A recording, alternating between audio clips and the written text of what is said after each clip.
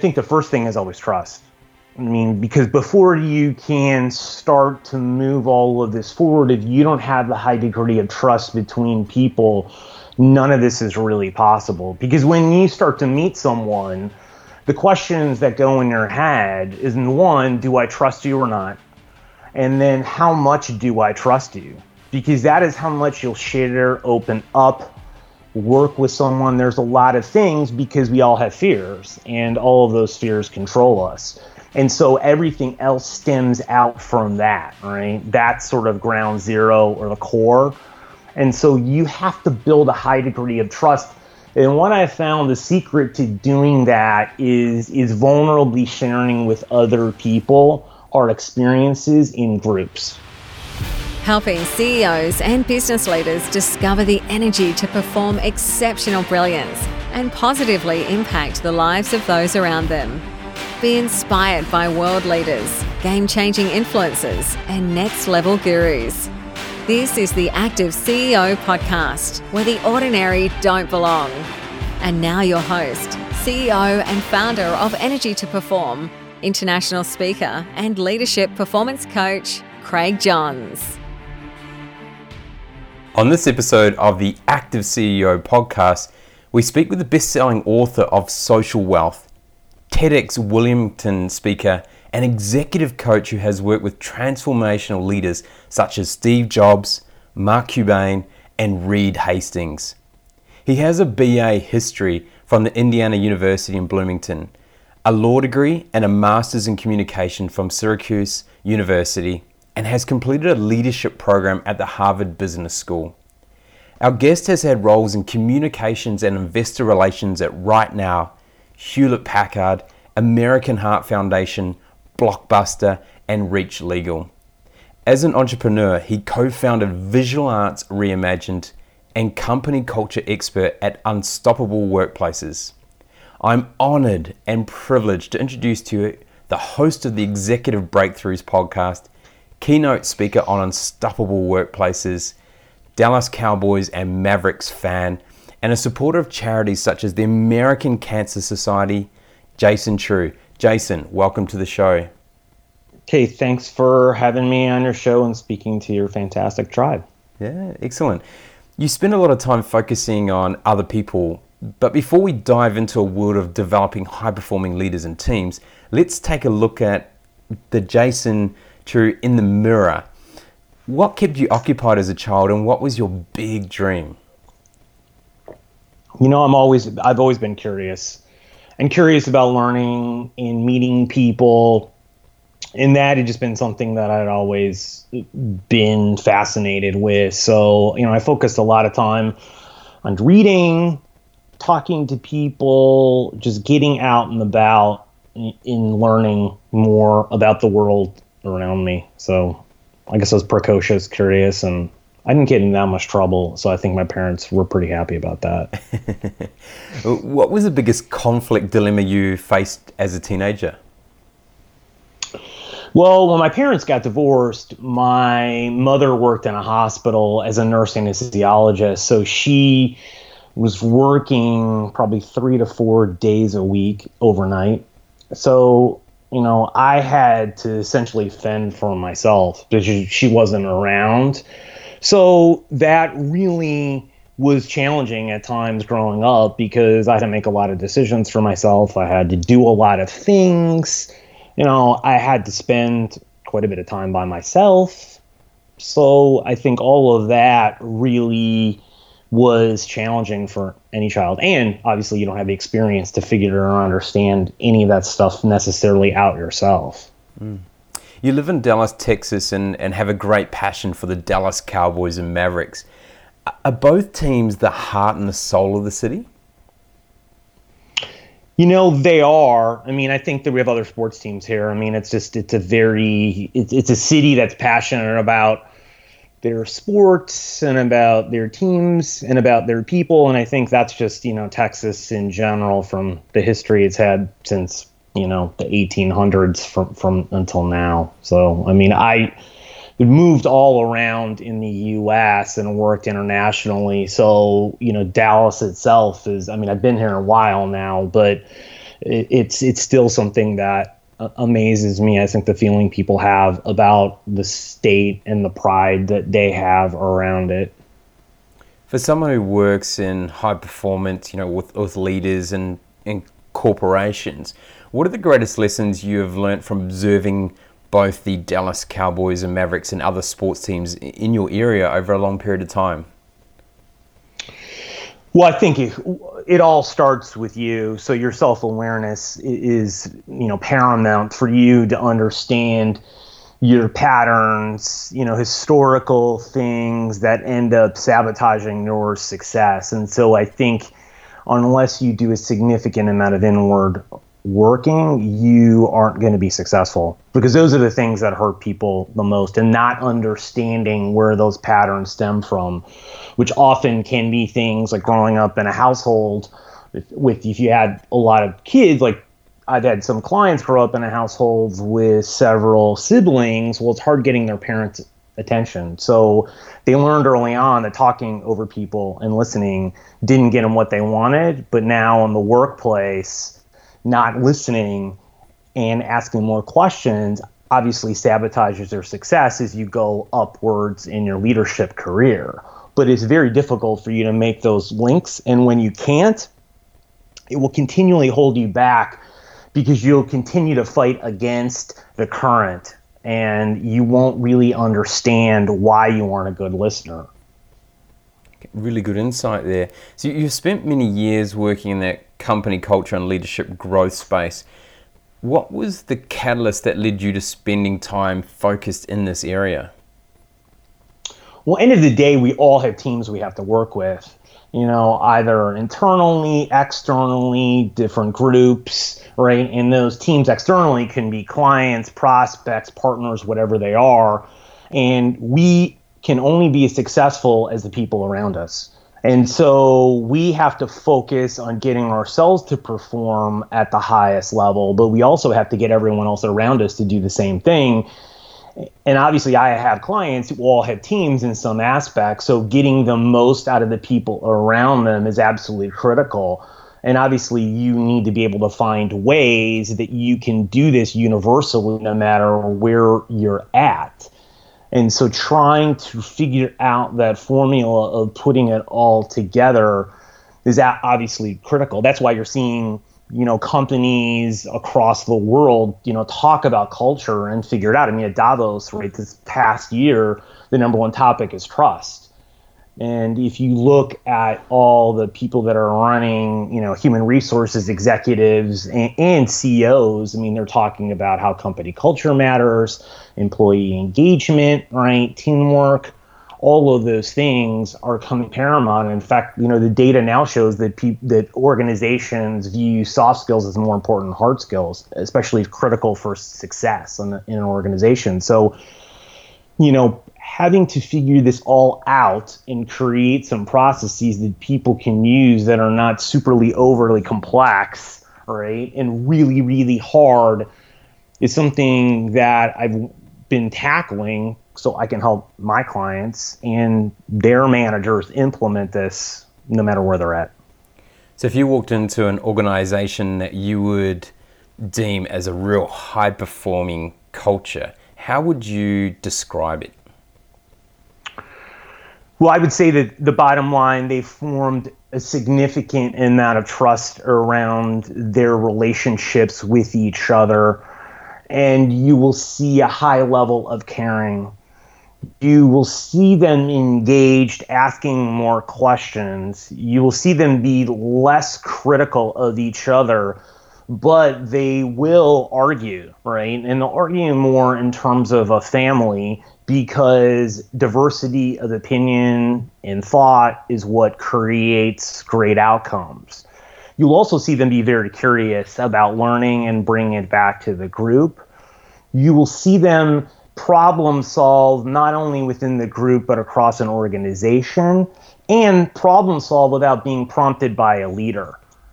And I think that, again, like I said before, I think the caring part of it is pretty significant, because when we have people who care about us at a high level, it brings out the best in us because the people we're closest to care the most about us. So when you do a lot of the characteristics and things that the people that love you the most do at work, that's where the transformation really happens and starts. So before a company can transform and develop a high-performing culture, what type of actions do they need to first take? Well, I mean, I think the first thing is always trust.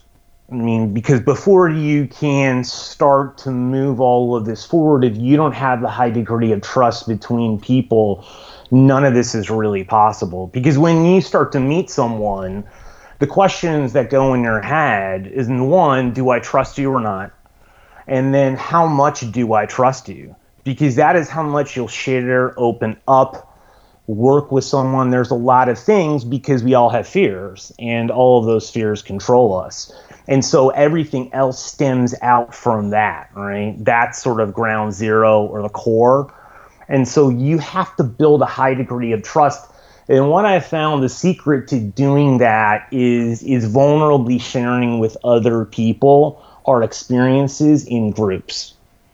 And not necessarily one-on-one. That is definitely helpful, and you will have to do that, but your results can vary depending on how you connect with someone and the willingness of someone to open up and share. But in a group, it is truly transformative, and you have to start to be very vulnerable, because usually what happens is people inch into trust over a long period of time.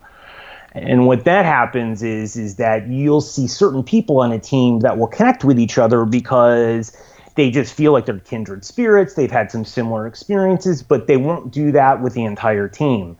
And the bar is everyone has to have a high level of trust in a group for it to actually be high performing.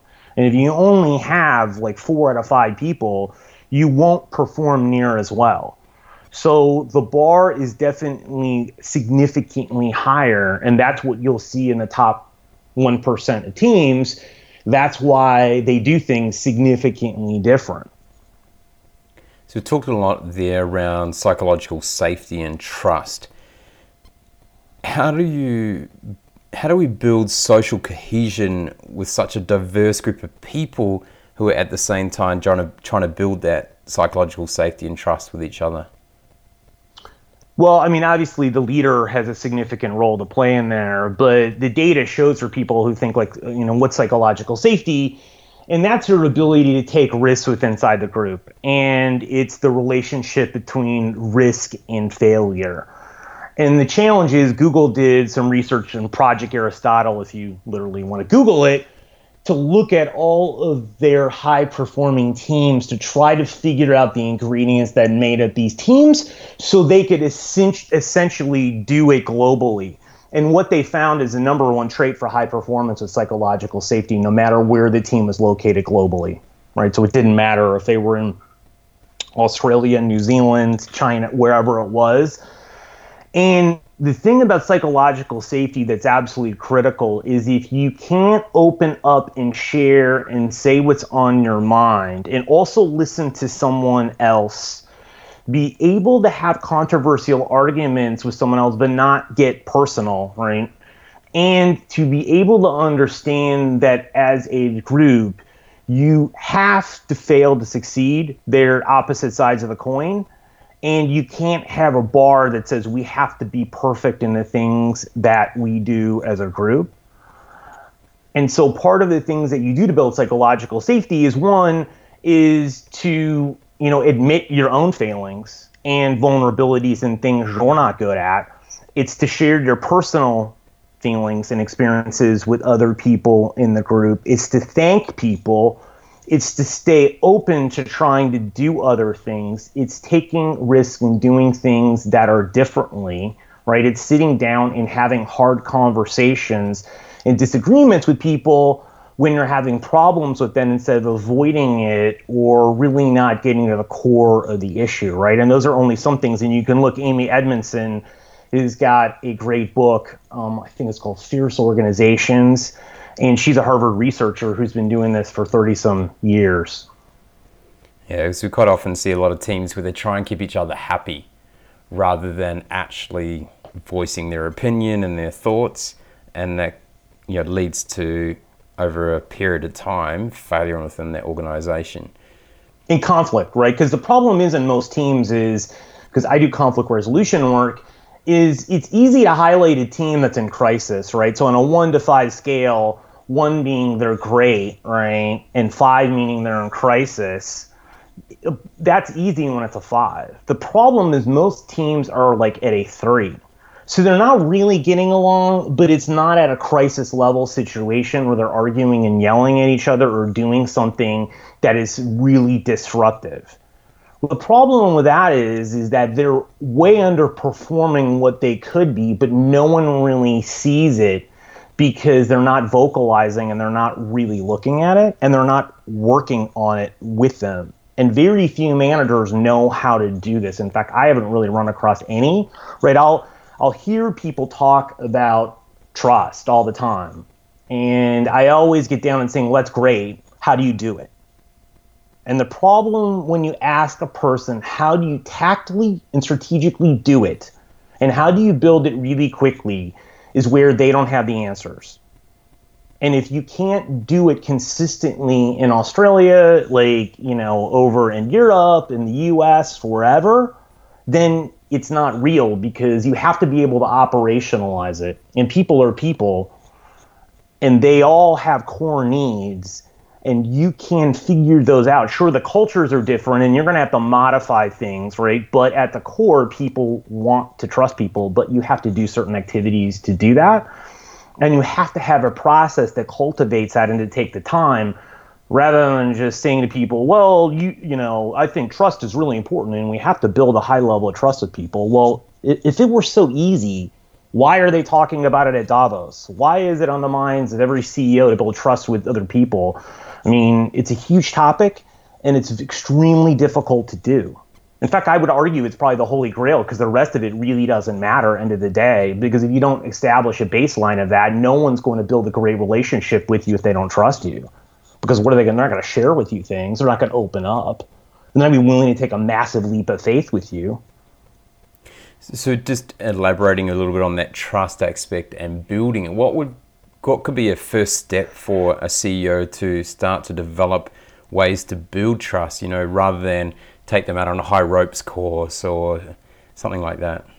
Right, because the problem with that is when you do an activity with someone else, it doesn't really open you up, right? It creates a euphoria, but it doesn't actually move your relationship farther. What does is talking about it and sharing things about that situation. So the point of it is that if you're someone who is a leader, right, the things that you need to start doing is asking a lot more questions, getting to know people and how they tick, how they like to communicate, how they like to collaborate, right? What their pet peeves are, what brings out the best in them, right? All of these questions, and you'll see people come up with these, and a lot of really good leaders, exceptional leaders, are doing versions of this, which I call a how to work with me manual, right? And that's a step. The other part of it is a game I created, Cards Against Mundanity.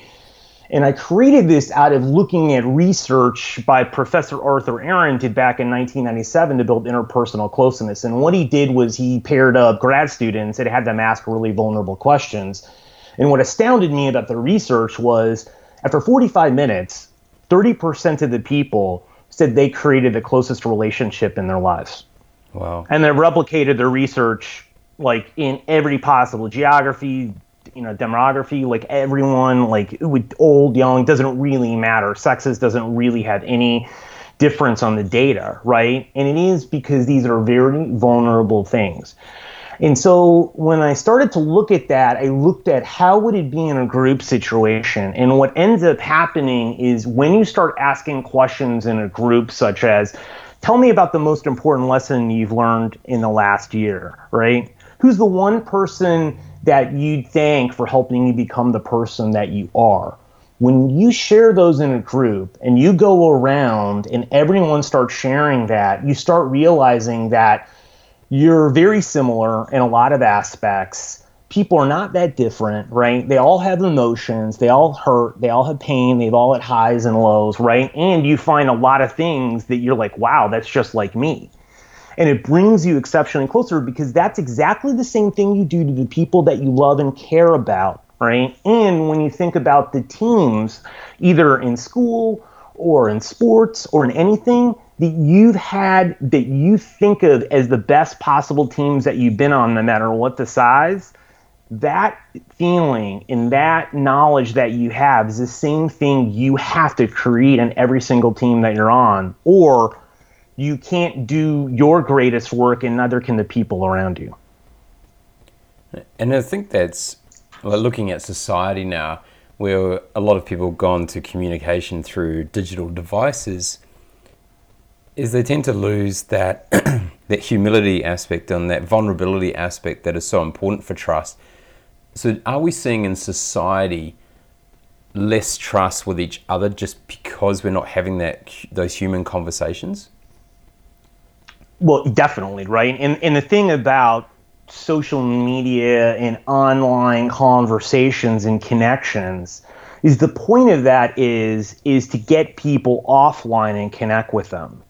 And it's also supposed to expedite some things, but if you're on Slack with someone in a company communicating and you don't have a great relationship and trust with them, well, then that form of communication is actually going to cause you a lot more problems because people won't know how to take you, and they won't get on the phone and saying, you know, that came off like you were really mad at me. Well, they won't do that. They'll just sit there and think it and never communicate with it. It's the same thing when you have virtual remote teams. That creates another level of communication that you have to get to know people, because the conversations that we don't have with other people, the unsaid things, are what creates a divide between us all, and that creates distrust.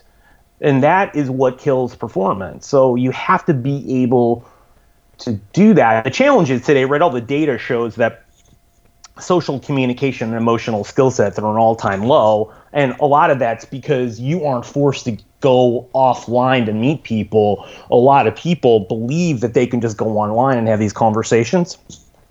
And it's not true, right? I mean, unless the only thing you're doing is selling a product or service where you don't have to talk or interact with anyone, perhaps that is the only way that this could be beneficial. But at the end of the day, that will also hurt you because you won't be able to get feedback from people. So it's going to cause challenges no matter where you are, what you're doing, because we need other people. We're living in a very challenging world. So let's focus a little bit on our leaders. People are held back by limiting beliefs and behaviors. So how can people identify their blind spots and how can they use them to their advantage? Well, I think that, you know, when it comes to blind spots, one of the things that we all have to do is really take a look and seeing what are the things that we're doing well and what are the things we're really challenged at. And a lot of that is just getting feedback from people you know, that are closest to us, right? Whether it's internal in a company, whether it's a client, whether it's other people, and getting them to be brutally honest. And then you need to get help to start to understand what are the triggers of those things that bring them out in you, and what is the historical patterns and anchors that have solidified those beliefs in your head, because otherwise you just can't get rid of them. And the reality is that you have to have some sort of coach or some sort of external help, because our brain is wired for survival, right? It's wired to keep us safe. So there is a level of work that you can do here by yourself, but there's a lot that you can't do and that you need other people to help you in the process. And you need someone who understands how to go through this. Otherwise, you're going to have a lot of challenges, and you're going to wonder why you're not more successful. You've worked with a lot of high-level leaders. In your mind, what do you think are the three most important sort of leadership skills that set the world's most influential leaders apart from just the good leaders? You know, I know this is going to seem like a trait, number one, that they're extremely hardworking and determined. And I think that they're unflappable in the fact that they can move through pain, discomfort, their comfort zone, failure, and move on. I would say they've been able to build incredible teams around them that are exceptionally high performing.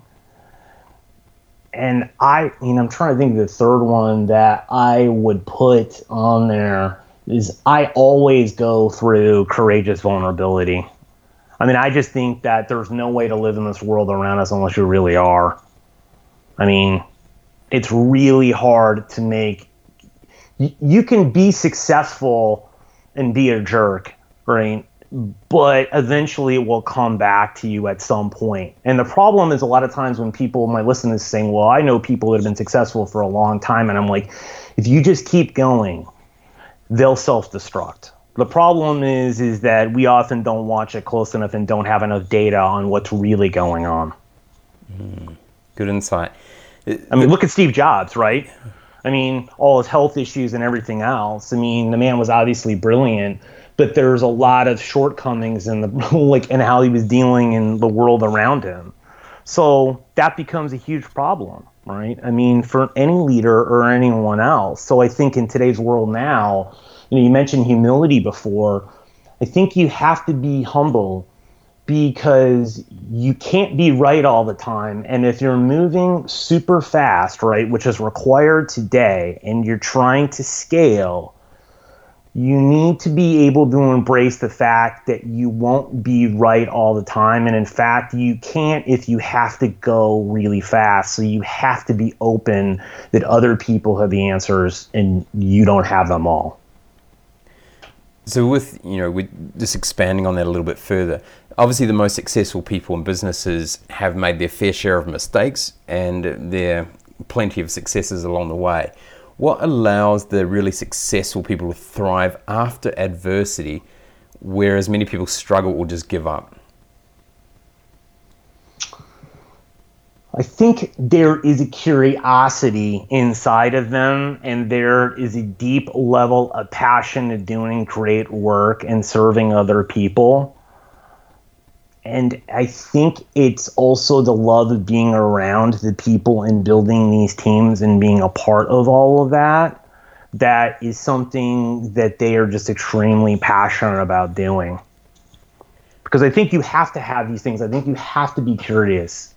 I think you have to do that. And I think that when we talk about the vulnerability thing, what Brené Brown talks about, it's so critical because the success and failure are either side of the coin. And if you're not vulnerable, you don't realize that. You're getting a perfectionist mindset where everyone around you has to be perfect. And you'll scare away great people. And so while, the question I one time I was at a conference, an event, and I was standing in line, I'm not going to mention, was the CEO had built a, $10+ billion company. And I was going to ask the question, so why didn't the company become a $100 billion company? All right. No one asks those questions. They just assume because someone built a $10 billion company that are super successful. And yeah, they are, but that doesn't mean they reached their potential. That just means that they reached a number which you thought was super successful, but a person who made $20 billion wouldn't look at a $10 billion company and say that's super successful. So it's a matter of perspective. So talking there about scaling quickly and being able to move fast, and we know that networking and collaboration is so crucial to growth and success in businesses and teams. So what are the kind of 3 key secrets to speeding up that relationship building process? I think with people, the key thing is you have to build trust, right? And we talked about that. I think the other thing is you have to know how to work with them. I think you have to start asking people, how do you best like to communicate, right? What's your pet peeves in working with someone else, right? And there's a whole host of questions to ask around that. But the problem is we do a lot of guessing, analyzing, and predicting. And the problem with that is then we're wrong most of the time, and those create the divides with other people. And I think the other thing is just listening and asking more questions, right? And I think the fourth thing I'd add is just being grateful and thanking people and trying to find ways to show that you care about them. And that doesn't mean spending money. That means vocalizing it, because that's what we all want, is the connection and belonging. And when you can do that with people, you go a long ways. Thinking about, sort of those people and those leaders as well, what is the difference between people thinking they are self-aware and those that actually are? Because the statistics don't stack up too well for actually how many people are really self-aware. Yeah, because the data shows that 95% of people think that they're self-aware and only 10 to 15% are. And the data is skewed slightly higher for women than men. I think the only way you know that is by doing the work. Because it's easy to think that you are, right? And a lot of times, the higher up you are, who's going to give you that real evidence? I mean, who's going to pull you aside? Unless you've created relationships where people really are giving honest feedback, and they have to be giving honest feedback from multiple positions, right? So I'll see some executives that have a relationship with one executive that will give them feedback, but you have to have multiple people, because that one person may be missing things, and you never know when they stop giving you that feedback. So you need to surround yourself with people that are doing it, and you need coaching, and you need help, because every time you get to the next level, you're going to have problems, right? Because I'll see people scaling businesses from 45 people to 90 to a couple hundred, and they always have a challenge because they have to start letting go of the business and trusting other people and grooming them and teaching them how to be leaders and to do the work. And they get farther away from what's going on, and they become psychologists, sociologists, mentors, right? Other things, rather than those people doing the work. And if you aren't self-aware with that, all you're going to do is flounder, because you're going to try to do too much and stay too close to the work. And that's going to hold back everyone in the organization, because they can't grow, then you can't grow. So it'd be great if we could live in kind of a peak performance state all the time. What habits have you found that help people improve the time they spend in a peak performance state? Well, I think it's getting a lot of feedback from other people. I think it's being a part of organizations where you spend time at conferences, listening to people, listening to podcasts like this, reading, right? Getting cutting edge information on a whole host of things that you need to do. I think it's also checking in with leaders across your organization in different business functions to understand what's on their mind. What are their challenges? What's going on with them? And I think because that's, we can think more cross-enterprise, cross-organization, right? Or even outside your own organization, right? If you're someone who's working in a smaller company, right? Is really to grow and to get information, because that will help you challenge your assumptions and beliefs, and to learn new things and to stay on the cutting edge, because it's almost impossible for us to do that in an organization, because at some point you're executing. And when you're executing, a lot of times you don't have a lot of time to gather new data, right? And to learn things, because you just have to do what you have to do. Well, you're always falling behind, right? I mean, that's why you can't, like you just said, you can't stay in peak performance all the time. It's not possible, because things are ever changing. But you have to keep going back and iterating these areas, and have the curiosity and passion to do them, and to continue to learn and grow and ask questions, right? And even ask questions of the people that you manage, right? I ask the people that I manage to do a simple thing, once a month or once a quarter, is ask the people that they manage on a scale of 1 to 10, 1 being horrible and 10 being great, how would you rate our relationship? And in that relationship, like, why do you give it the number that it is? And how can I move it closer to a 10?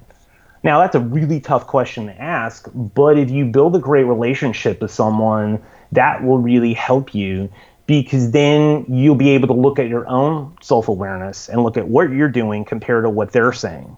And what they're saying is their perception of it. And that's absolutely critical. And so unless we build those relationships with the people around us, that we can actually have them, all we're doing, right, is just living in a bubble, and a false one at that. And eventually those bubbles are going to burst, and we're going to have a precipitous fall. And so are all the people around us. Talking about vulnerability, and if you're willing to share, what has been the biggest challenge for you internally in being able to develop as a really successful executive coach? And how did you overcome it?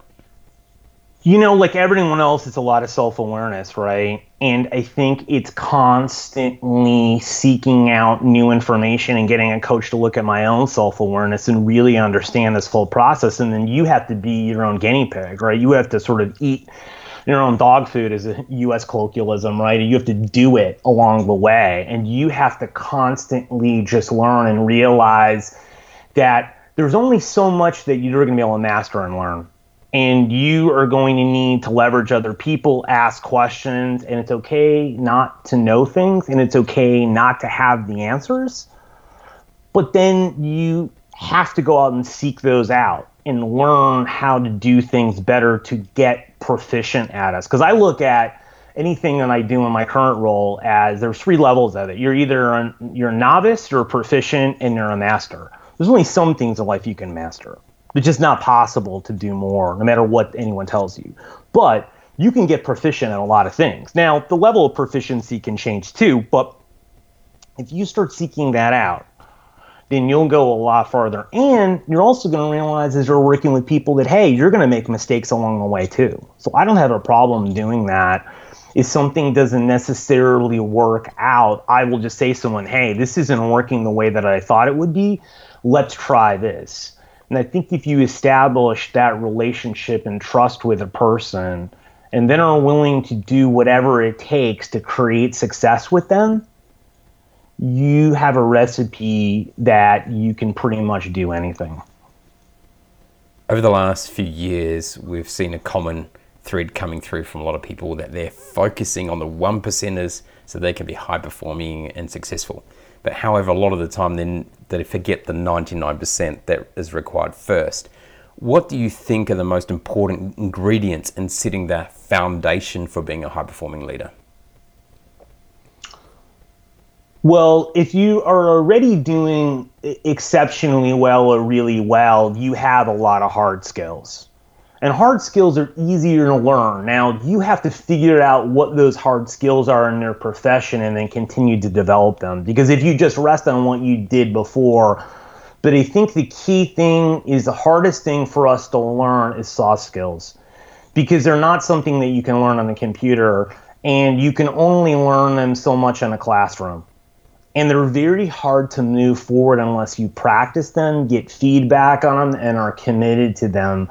But that's required because if you look at a list like LinkedIn or anyone puts a list of like what are the key factors for being a great leader and you go up and look at it, most of those are soft skills, right? Creative thinking is a soft skill, right? You have to develop the ability to do those things, right? To be resilient, it's a soft skill. Right? You got to learn what that really means, right? So a lot of the things we're talking about today, those are all soft skills. Those are really hard things to learn. So your commitment level has to be really high to doing them. And you've got to cultivate them on a continuous basis because there's only so much you can learn at one time, right? A lot of times I'll see people do, soft skill communication training or whatever it might be, and they're sitting someone in a classroom for 3 days. Well, there's only so much someone can soak in and learn. I mean, I don't care what you have. And the problem is you have to put it into practice.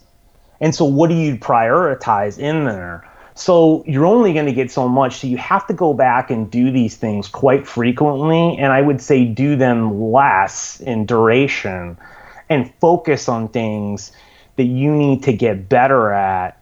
And you're going to make massive progress in the things that you're doing because a lot of these things are interconnected. How do you ensure that you live an active and healthy lifestyle so that you can turn up in a positive energy and performance state every single day? I think everyone has to look inside of themselves and see what makes them tick, right? If you look research that I've seen a long time ago, when you take a look at fairly technical people, programmers, engineers, CTOs, other people, almost all of them are successful. And I've talked to hundreds of people and I asked them, have some sort of artistic passion, right? Meaning that they play music, they paint, they draw, perhaps they even snowboard or do something like that allows them a level of creativity. And I think you have to find a hobby or something that you are passionate about, that you really enjoy doing, that allows you to disconnect and pushes you, right? I love running.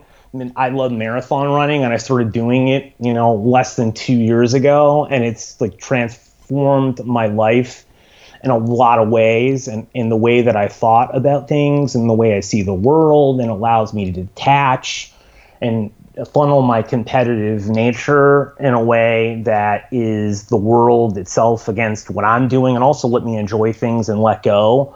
And so there's a lot of other things too along with that. And so I think that's really important. Obviously, other things is you have to be tapped into your own wellness, right? And taking care of yourself and figuring out if you're having a challenge to start looking and getting help from people, because obviously if you don't have your health and you don't have your wellness, you can't show up every day. What's next for Jason True? A lot of it's really the same I've been doing and just building a next level. Is just, I think, working together with teams and working together with leaders to really help bring up the best in them and the people around them, and then continue to develop things around that. Continue to promote my team and culture building game, Cards Against Mundanity, and probably do more speaking and work on the next book, and then come up with the next thing, which I don't know what that is right now. Sounds like an exciting time. We all know smart people have great answers, but the best people ask great questions. When was the last time you did something for the first time? Well, I just got married for the first time 4 days or 5 days ago. So I guess that would be pretty significant. Yeah, congratulations. It's a monumental phase in your life. Yeah, it's been an incredible journey, especially getting married later in life. That's also has a whole host of challenges, not necessarily from my vantage point, but other people, right, viewing all those things.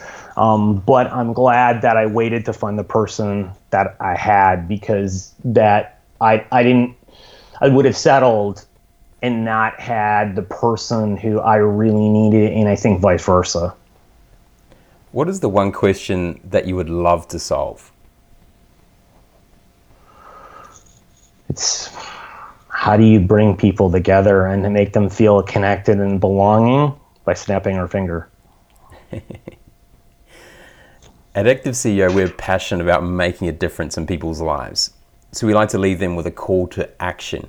What is one piece of advice that you have learned from someone along the way throughout your career that you'd love to share with our listeners? I would say that stop waiting around for people to be vulnerable with you. Lead with your own vulnerability and start sharing and opening up, because that will allow them to feel safe and open up with you. And that's where the greatest things in life happen, and that's when we do our greatest work as individuals and as teams. You've shared some incredible insights today. How can people learn more about what you do, and what is the best way for people to connect with you? Sure, you can go to my website, and that's Jason, it's TREU.com. That's JasonTREU.com. And then, you can go to Amazon to get my book, Social Wealth, to build great relationships. And then Cards Against Mundanity to get the free team building game, culture building game. And there's a card game you can purchase along with it. So those are the ways. Excellent. Well, we get those in the show notes. Jason, thank you very much for your time today. It's been an absolute pleasure speaking with you. I really enjoyed sort of listening and delving into your early career and what kind of made you tick, and then into really understanding the work that you do in that high-performing culture space. and just being really honest about that it's not that easy to develop things like trust and psychological safety and social cohesion, which are really, really core aspects to developing a high-performance environment where teams and businesses really succeed. You've showed a lot through, say, your cards against mundanity and other aspects there around the importance of being vulnerable with your team members and being able to share and open up, because that's when you really start to build trust. Also the importance of debating and showing diverse points of view and making sure that people get an opportunity to discuss those and think about those and challenge each other, because that's what really makes strong, important and successful teams. You talked about the ideas of being able to network and bring people together and ensuring that they start to understand what's important for each other and understand how each other ticks more effectively. You spoke a lot about the high-performing leadership skills and being able to really develop and focus time on those soft skills, because they don't always come that naturally. They're things that take a long time to develop, and we've got to put a lot of attention on that. So we thank you very much for your great insights, your honesty around the work that you do and what has allowed you to be successful with the teams, companies, and leaders that you're working with. Thank you very much for your time. Hey, thanks for having me on the show. On this week's Active CEO Performance Tip, we're talking about leadership overwhelm. As a leader, have you ever felt completely overcome in mind or emotion where you feel a stress or combination of stresses are too big for you to manage? This is the feeling of overwhelm. Everyone experiences some level of overwhelm, and the important thing to remember is that it's all manageable. Rather than fighting your feelings of overwhelm, you can accept that the anxiety is like riding a wave, and it will get easier. Learn to turn overwhelming thoughts into helpful thoughts. Shift your thoughts from having to complete everything right now to focusing on one thing at a time. Identify what you need to be present with right now. Take a deep breath to relax the body. And most importantly, engage in an action that you enjoy before rushing in to solve the trigger of overwhelm. Start taking control of your overwhelm today. Thank you for listening to an important conversation on vulnerability with Jason True on episode 90, Building Trust for Transformation, on the Active CEO podcast. We are currently in a world where fear is dictating people's decision-making ability and emotional response to changes in our lives. As we experience a large-scale global epidemic such as coronavirus for the first time in many generations, we see a society challenging their moral compass. Decisions are being made to protect the healthcare system from being overloaded and vulnerable people from being exposed. On the flip side of the coin, we are facing an expedited global recession that will have major implications on people's livelihoods. What will the short and long-term impact be on businesses that are unable to operate? People's ability to put food on the table if they lose their job? Industries that are financially unstable? And managing the mental health and relationship effects of those who are being negatively impacted? There is no easy answer from a global society perspective. With adversity, there is always opportunity. What are the choices you can make to ensure that you mitigate the impact and potentially leverage the opportunity to change the way you do things in a positive way? Now, if you're finding it a challenge to find clarity, manage the overwhelm, and determine an effective way forward through this global epidemic and pandemic, then please contact me for a complimentary 30-minute coaching session at craig@nrg2perform.com, or click on the contact page of www.nrg2perform.com website to assist you in finding a positive way forward in the future. This is the Active CEO podcast. where the ordinary don't belong. Join the Active CEO movement by visiting www.nrg2perform.com. That's NRG2perform.com. Share this podcast on LinkedIn and be sure to tag in NRG2Perform. Leave a review on iTunes. Drop us a line with your feedback and questions and connect with us on the NRG2Perform Facebook and Instagram pages. Be sure to check out the next Active CEO podcast, where the ordinary don't belong.